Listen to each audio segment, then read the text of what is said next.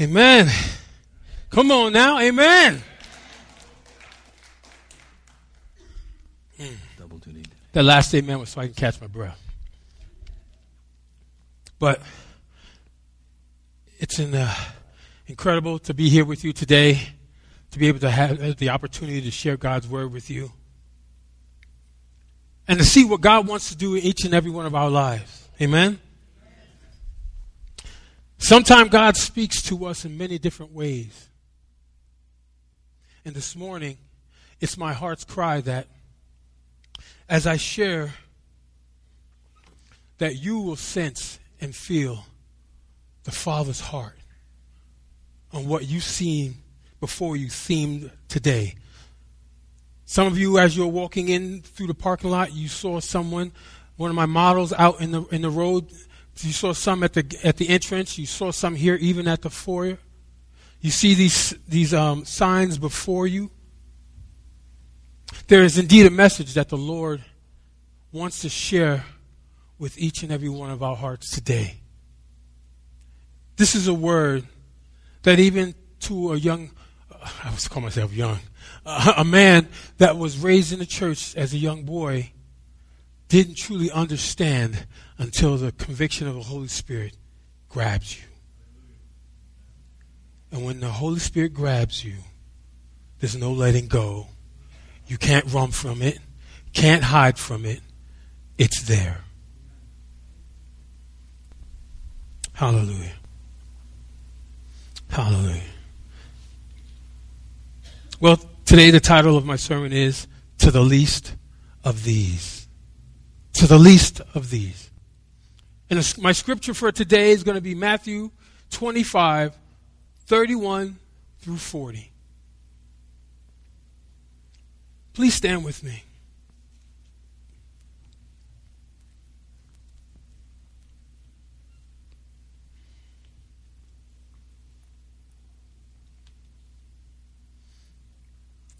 Hallelujah.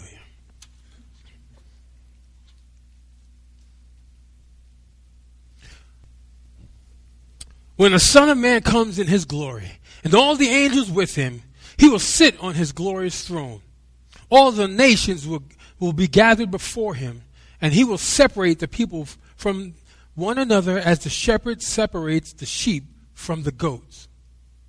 He will put the sheep on his right hand and the goats on his left.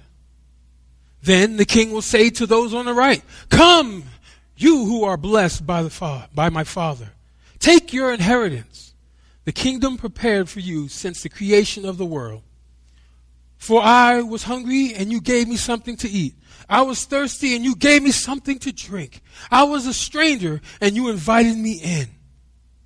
I needed clothes, and you clothed me. I was sick, and you looked after me. I was in prison, and you came to visit me." Then the righteous will answer him, "Lord, when did we see you hungry and feed you, or thirsty or give you something to drink? When did we see you, a stranger, invite you in, or needing clothes or clothe you? When did we see you sick or in prison and go to visit you?" The king will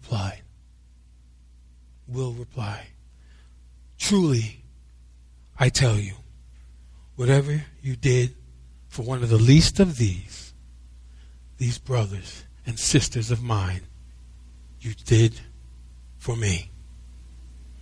Let us bow our heads.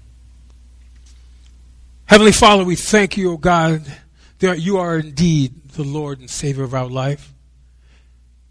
And Father, I just pray that right now, these moments that we have in your word, the Lord, you will begin to speak into our hearts and our minds and our lives clearly so we can hear your heart. In your name we pray. Amen. Amen. Thank you, Lord. You see, it's a natural thing for Christians to want to be around other Christians. How many of us remember that when you first got saved, you just wanted to be around, the brothers and sisters? They love the Lord so much. They want to read, the three synoptic gospels together, and we want to study. There's just something about that spiritual glue that people who are like-minded and like-spirited want to be together.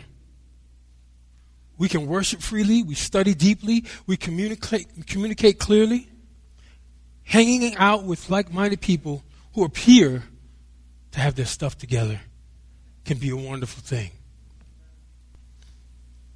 But how well are we engaging those who aren't as spiritually stable as we think we are? You see, I've been taken back over the many years just seeing this being played out. The fact that a lot of Christians don't seem to like the quote-unquote non-Christians, otherwise known as the lost, the unchurched, or whatever other term that you may want to use.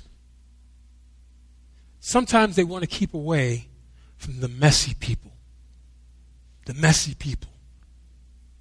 Perhaps missing the obvious that we are messy as well. We are messy as well. I am messy as well. It's kind of interesting that after coming to Christ and growing in knowledge, we often end up distancing ourselves from them. Former friends, some friends we do need to put that distance because those friends were going one way fast. I got it. You mean? But there are those that for some reason we just turn our backs on them because now we're at a different level. You ever meet anybody like that? I'm at a different level. And then, as we begin to grow in spiritual maturity, we find that we have less and less time for the hurting and the struggling. And nowadays, we call that life gets busy. Right? Life gets busy. You see, because we, who are here today, who are gathered here, have found the one thing that meets the need in our lives. But we keep our distance from those who need the very thing we found. You see, I don't think this separation is intentional, but it does happen. And in the end, our intentions don't matter. Our needs get met, and we move on, oblivious to the world that's falling apart around us. I don't have to tell you, you just turn the TV on. I don't have to tell you, you walk down the hallways of your high schools or your colleges. I don't have to tell you. You see it, you live it, and you talk to people and you see it, even in the workplace. A world that is falling around us. But you know what? This is not the way of Christ. This is not the way of the Lord. You see, because Jesus lived differently. One of the common criticisms Jesus faced was that he spent too much time with sinners. Yo, man, you're supposed to be Jesus. You spend too much time with them sinners. Why are you hanging around with them? Why are you hanging out with beggars? Why are you hanging out with those people with sores and stuff on their body? They're unclean. You're not supposed to be near them. But I repeat, Jesus lived differently. He lived differently. You see, he associated with the unwelcomed and the unappreciated in society. I'll say that again. He associated with the unwelcome and the unappreciated of society. A quick question for us. How many of us could be accused of spending too much time with the riffraff? Lord, help me. Hallelujah. My first point, I'm going to be talking, I have 3 points this morning. We're going to be talking about the who, the what, and pardon me to all the English majors in here, me why. Okay? The who, the what, me why. You see, seeing a homeless man pushing a grocery cart full of cans, or children sitting and trying to sell lemonade for money to support their family near the entrance to a highway have waited on me. These are some true situations that I've seen. And many of you have seen people walking around in different areas no matter where you've traveled. But these have waited on me. Confronted with the scenes like this has made me think a lot about Jesus' call to serve the least of these. What should this look like in my life? And over the years, I've had far more failures. And I'm being honest here this morning. I have had more failures than successes when it comes to reaching out to these people. And I can tell you, under the conviction of the Holy Spirit, since that moment and that day, my life hasn't been changed. And I began to look at the unappreciated and the unwelcome and the needy and the poor in a different light, trying to see them in the way that our Father sees them. But we're talking about the who, but I'm going to give you a little show of who I was. There was a time where I'm pulling out of a Walmart. And someone's standing in front of Walmart, the entrance exit of Walmart, and they're asking for something. They need something. And I'm driving, and the minute that I caught eyes with them, you know what I did? I start going through my head. They don't need that money for that. They don't want to take that money and do whatever they're going to do. They're not going to take that money to do what they say they want it for on that sign. So I'm not going to help them out because I give them that $10 and they're going to use that $10 up. Why am I going to give them that money? Having this conversation in the car, the Holy Spirit began to say, Arthur, no, why is they going to give it? I mean, they're just standing out there. Come on. Someone else will do it. Someone else will stop. Arthur, you need to give the money. I can't see that. I can't see that. And as I continue to drive into the parking lot, the weight and the heaviness of that conviction rattled me to my core. So much so that I could not get out of the car to go into the store. But I got back in my car and I went back. We're talking about the who, the unappreciated, the unwanted, the unwelcome. I drove back to that very spot. And within minutes, they were gone. Gone. And I don't know about you, there's certain things in my life when God wants to speak to me, and maybe when I don't step out and do that right thing, I have these memories that are burned into the core of my mind, my spirit, and my heart because of my failure to step out and follow His heart, to follow His lead. So this is something that God just began to pour out in my heart. And I'll never forget that person. I'll never forget that situation. But this is the who that we are talking about this morning. You see, it says it in the Bible. God says it. Deuteronomy 15:11 says, "For there will never cease to be poor in the land." God said in His Word, there will never cease to be poor in the land. There are going to be people who are needy. There are going to be the homeless. There are going to be the brokenhearted. They are going to be here. And real quickly, I would like to share some numbers with you. Youth homeless crisis in the United States. You see, in November 2017, Chapman Hall of the University of Chicago, they released a groundbreaking report on youth homelessness in the United States. They conducted this over a course of a year rather than a single night. The study is the most comprehensive research to date on the youth homeless. And I'm going to share some numbers with you real quick. 3.5 million young adults ages 18 to 25 experience a form of homelessness in the course of a year. That's 1 out of every 10 adults. 700,000 adolescent minors ages 13 to 17 experience a form of homelessness in the course of a year. That's 1 out of every 30. In total, 4.2 million young people experience a form of homelessness in a given year, from couch surfing to living on the streets. Half of the youth who experienced homelessness in that past year experienced it for the first time. And you know what? These statistics had nothing to do about if they were rural or urban areas. They were still affected the same way. In total, in 2017, nearly 554,000 people across the country were homeless. That's including the adults. That's in staggering figures. And you're saying, Arthur, I know that. And I know, this is not National Geographic, but I wanted to share these numbers with you because it's real. Can't run from it. We can't hide from it. Anyone can be in need at any time. Needy. What do we, that term, needy? It means the lack of a particular thing at a particular time.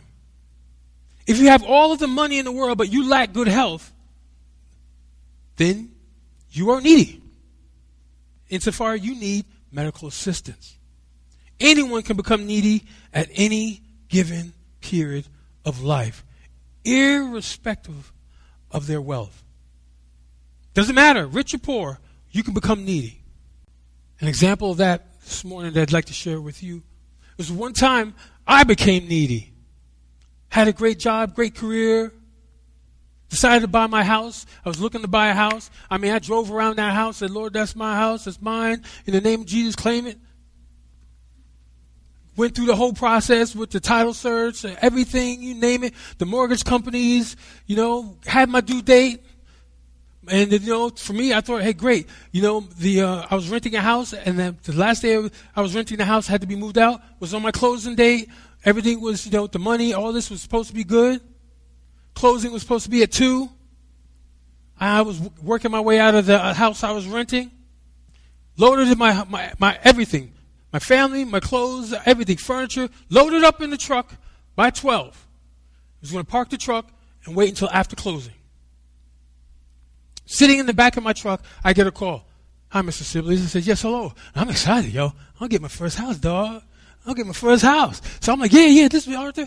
I said, we need additional $10,000. Oh, because maybe y'all didn't hear that. Okay, maybe y'all didn't hear that. We need an additional $10,000. Yo, you want to see the heart of a man drop? I'm like, I don't have $10,000. I'm like, you mean to tell me this at 12:30, and the closing's at 2? He said, yeah. That gives me how many hours? I don't have no friends that got 10 grand. So you kind of know where the story's going. And guess what? In a moment, I was homeless. That's it. I had to be out of that house, couldn't talk my way back in the house, and I was homeless. Arthur and his family was needy. You see, because it can happen to any one of us, that we can become needy at any point in time. And sometimes I know for myself, we get jaded when we see a sign and them say that, but we don't understand what they went through. I was a police officer. Homeless. But by God's grace, He began to work things out for me. And I will continue that on later. But God is good. And we need to live that out. Living that out. Now, let's talk about the what. What are we to do? What are we to do? Arthur, yes, we have homeless. Yes, we got this. But what are we to do? Well, first point, let's follow the example of Jesus. You see, Jesus came to serve. He came to serve. In fact, this type of ministry was a sign that He was indeed the true Messiah. Prophecy was being fulfilled as He showed kindness to those who were hurting. Throughout Scripture, we see the work of Christ among the widows, the blind, the broken, whoever had a need. Jesus served with compassion. Jesus provides a vivid and explicit picture of how, when He returns to finally establish His kingdom, He will separate people as shepherds separate their sheep from their goats. You thought that scripture I just read, that's real. There's going to be a sifting. His litmus test to determine whether we're truly part of the kingdom seems simple and clear. However, we treat the least of these, the hungry, the thirsty, the naked, the homeless, the sick, and in prison, is how we would treat him. You see, this morning we put on a short skit for you. The title of it indeed was called A Visit from God. And how many of us here today can imagine ourselves in that spot, or something very big is coming up, and we are just locked into that? Marcus, I like that name. I might have to change my name. But Marcus, I like it. Just rolls out, Pastor. You might have to call me Marcus Arthur. We might have to change that. We'll talk. But there we go. Amen. So we get all caught up, and Marcus got caught up in that incredible visit of God coming to see him today. God was coming to see him today, and you all saw how it played out in front of you. How Marcus looked past the needs of those that were coming to his door. They were coming to him, and he didn't have time for them. He was focused on one thing. That one important thing that we will all agree, yes, it's important, but guess what? We didn't see through what that all meant. And hearing the heart of the Father. That God indeed wants to visit us. And again, taking it back to how many people that we have come in contact with. Because again, we know in God's word says, whatever you have done to the least of these, you've done what? Okay, so come on. For whatever you're right. We're going to have a snack time at 10:30. But you know what? So whatever we have done to the least of these, we have done to, amen, we have done to him. You see, we can examine our lives and see how we respond to the least of these and know whether the good news of the kingdom took root in our life. You see, because we are forever changing and growing if we humble ourselves and allow the Holy Spirit to change and move in our life. That's how that happens. We don't read it and we absorb it and that's it. Osmosis. It doesn't work that way. The way to examine and see that it took root in our lives. And I'm telling you, me preparing this sermon, I'm going, ouch, ouch, ouch.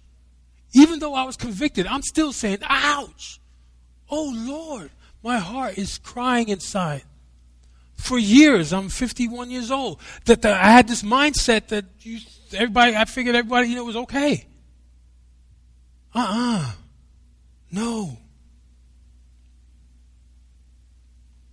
And to give you more example of what are we to do in following Jesus' example, we know that there were they talk about in Luke 9, when they were feeding of the 5,000. And I know it's been documented that they feel that there was actually more there than the actual 5,000. With many needing healing, they were hungry, they were starving. They didn't have a bodega. They didn't have, Wawa. They didn't have nothing like that where they can go grab some. Jesus is like, we're taking a 15-minute break. Okay, find your place. No. These people were following him in drones. The needy, the sick, those who are hungry spiritually and physically. See, and again, they were hungry and there were no place to buy any near food. Their physical hunger and their inability to satisfy that hunger. You see, the Lord's people, you and I,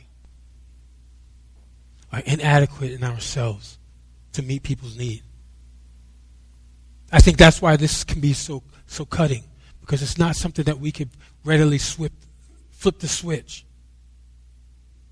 You see, the other Gospels report that the disciples' easy solution to that multitude who was hungry for their need for food was to send them away so that they can buy their own food.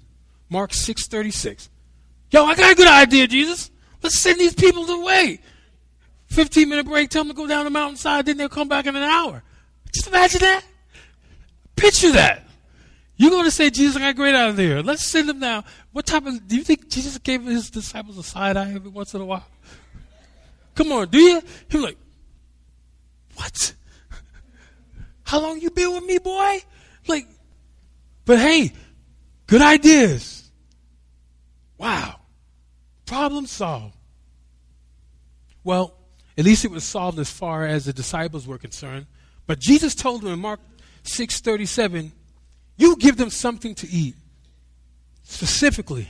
So he told them that you give them something to eat. And then the Lord asked Philip in John 6:5, where are we to buy bread so these may eat? And there was a lot of people. And I can tell you this. It would have been great if Philip had responded in this way. Lord, I've seen you turn water into wine.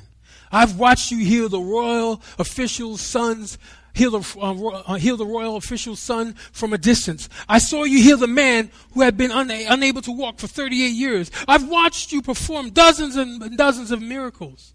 Surely you can provide bread for this hungry multitude. Even as God provided manna in the wilderness, I like to think that this is how I would have responded. But no, in the flesh, thinking about the me, my break, not all these people coming around. You see, no, I would have responded just as Philip. He started calculating, but he calculated without Christ. Get that? Math without Christ is bad math. Because God can then do the supernatural. He did the numbers without considering the Lord's power and concluded with this business-like efficiency. They didn't have pencils back then, but I kind of figured he'd be walking around saying, 8 months salary, working more than 200 denarii is not sufficient for one to receive a little. The problem was they didn't have 200 denarii. They didn't have no money. It wasn't enough anyway for them to have a little.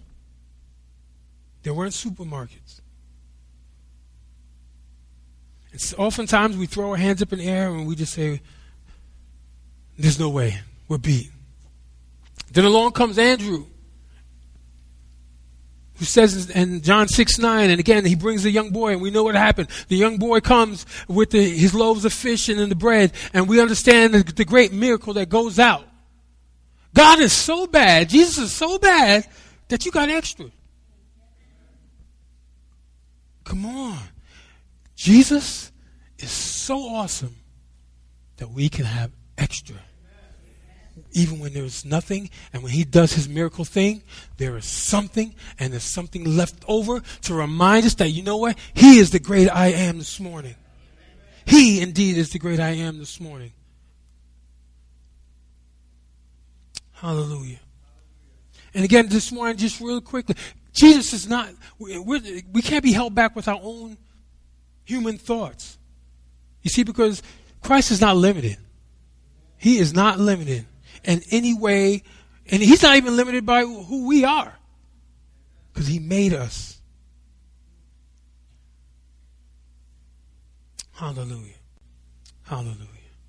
I was going to talk about the story of Bartimaeus, but we're going to move on from there. But understanding that most of us know the story of Bartimaeus, when Jesus was walking with the crowds, with his disciples and the crowds of people, and Bartimaeus, he wanted his healing.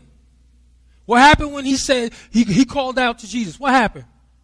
Come on, you people who went to Sunday school, what happened when Bartimaeus was called out to Jesus? All right. They yelled at him, tell him, shut up! No more. But we understand what happened. Jesus heard, he continued, and he ended up getting his healing. And I bring up that point because even though we may find ourselves in position, place of righteousness, place of authority, place of prominence, and we feel that we can say, hush now. And we forget, like Marcus forgot, the true big picture in all of this. You see, Christ uses inadequate people who surrender what they have to him to meet the overwhelming needs of others. Christ uses inadequate people who surrender what they have to him to meet the overwhelming needs of others. Now I'll move on to my last point. Me, why? You see, it might not be easy, but our call to help the poor is a scriptural mandate that few would argue against. We can't argue against it. Deuteronomy 15:7 and 8 says, if among you one of your brothers should become poor in any of your towns within your land that the Lord God has given you, you shall not harden your heart or shut your hand against your brother, but you shall open your hand to him and lend him sufficient for his need, whatever it may be. Deuteronomy 15:7 and 8. This is just one of the many passages of Scripture in the Bible that shows God's incredible concern for the least of these. And I got two more real quick for you. 1 John 3:17 says, but if anyone has the world's goods and sees his brother in need, yet closes his heart against him, how does God's love abide in him? Little children, let us not love in word or talk, but in deed and in truth. In other words, don't talk out two different sides of your mouth. Okay? Breaking it down. And this last one, Proverbs 28:27. Whoever gives to the poor will not want. Let's hear that again, because whoever gives to the poor will not want. But he who hides his eyes will get many a curse. And I share these scriptures with you, and there's many, not to scare you or to try to make you feel bad, but to show you the urgency of the heart of the Father. The heart of the Father that says, I love that one. I love that one. I love that one. You are my sons and daughters. Pour into their life. Give how I've so richly given you. It is something that I realize that I can no longer hide my face, like the scripture says, turn my head, or close my heart to. You see, because we are going to be judged according to the light that we've received this morning. But with God's help, we indeed may be able to change some of the ways that we've done things. You see, Jesus came to save. In Luke 19:10, he says he came to seek and save the lost. And the same Jesus who came to serve and to save then says to us in John 20:21, as the Father has sent me, so send I you. So send I you. You see, Ed Stetzer, who's a minister, he stated this in an article. A church with the broken, a church without the broken is a broken church. I'll say that again. A church without the broken is a broken church. That's indeed why our Father came this morning. That's indeed why He's come, to give us new life. We have been sent by Jesus to join Him in His mission. He came to serve and save, then so must we. You see, serving and saving are marks of Christ's life on this earth. They should be marks of His people as well. The sons and the daughters. But to do that this morning, we must engage with the broken, the hurting people around us.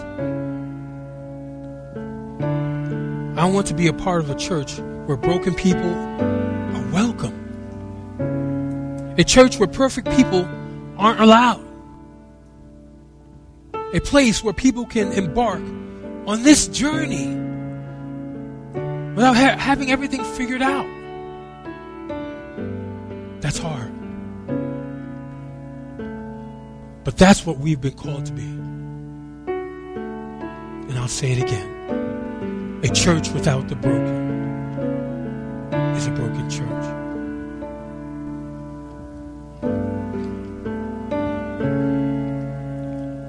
My heart's desire, even in these moments, and even as I've shared with you in my prayer, that this word will spur the hearts of men and women, children, to activate their compassion, which will lead to reaching the poor and needy.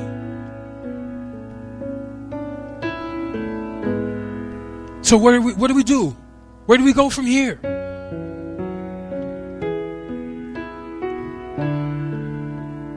If everyone can begin to just close your eyes for a moment. Where do we go from here? And in these few moments,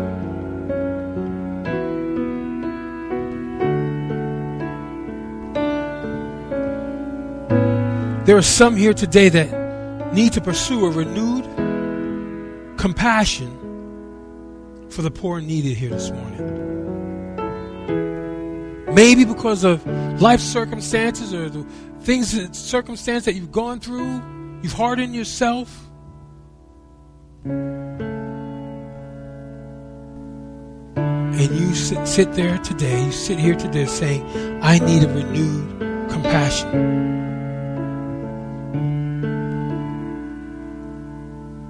Or you may be here today, and you may be sitting here even now and saying, you know, Arthur, despite what you shared,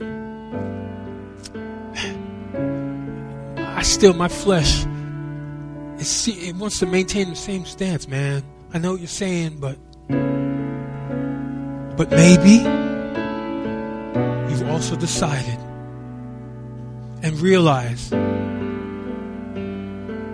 that you need to humbly come to the Father and say, change my heart, oh God. Change my heart, oh God.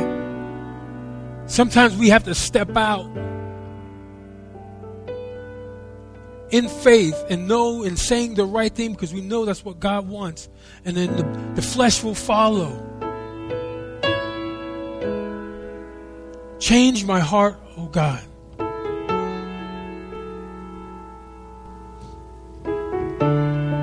So even now, I would like to pray.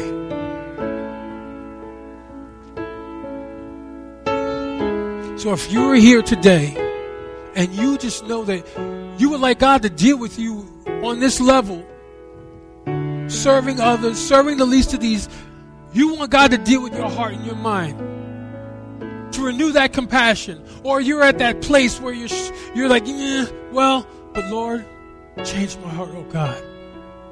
I want to pray with you this morning.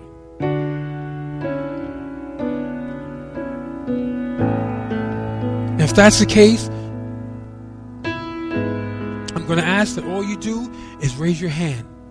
And you know why? We've gotten away from that in the Pentecostal church of having people do things. But I've learned in Scripture, when we do, God shows up. see, in Ezekiel it says, when you seek after me, you will find me, and I will answer you. By a raising of the hand, you are taking an action where God is going to meet you where you are to change your heart, softening your heart. So even at this time, you can begin to raise your hands. Father, we thank you, Lord, this morning for your word. And Father, you know our hearts and you know the different struggles that we have, oh God. But Lord, I pray that the many hands around this auditorium, oh God, that Father, understanding that we, oh God, want to be able to love those, the unappreciated, the unwelcome, the sick, the needy, the homeless. Change our heart, oh God. For those and renew the passions that from deep within, oh God, we pray. This morning, renew. Hallelujah.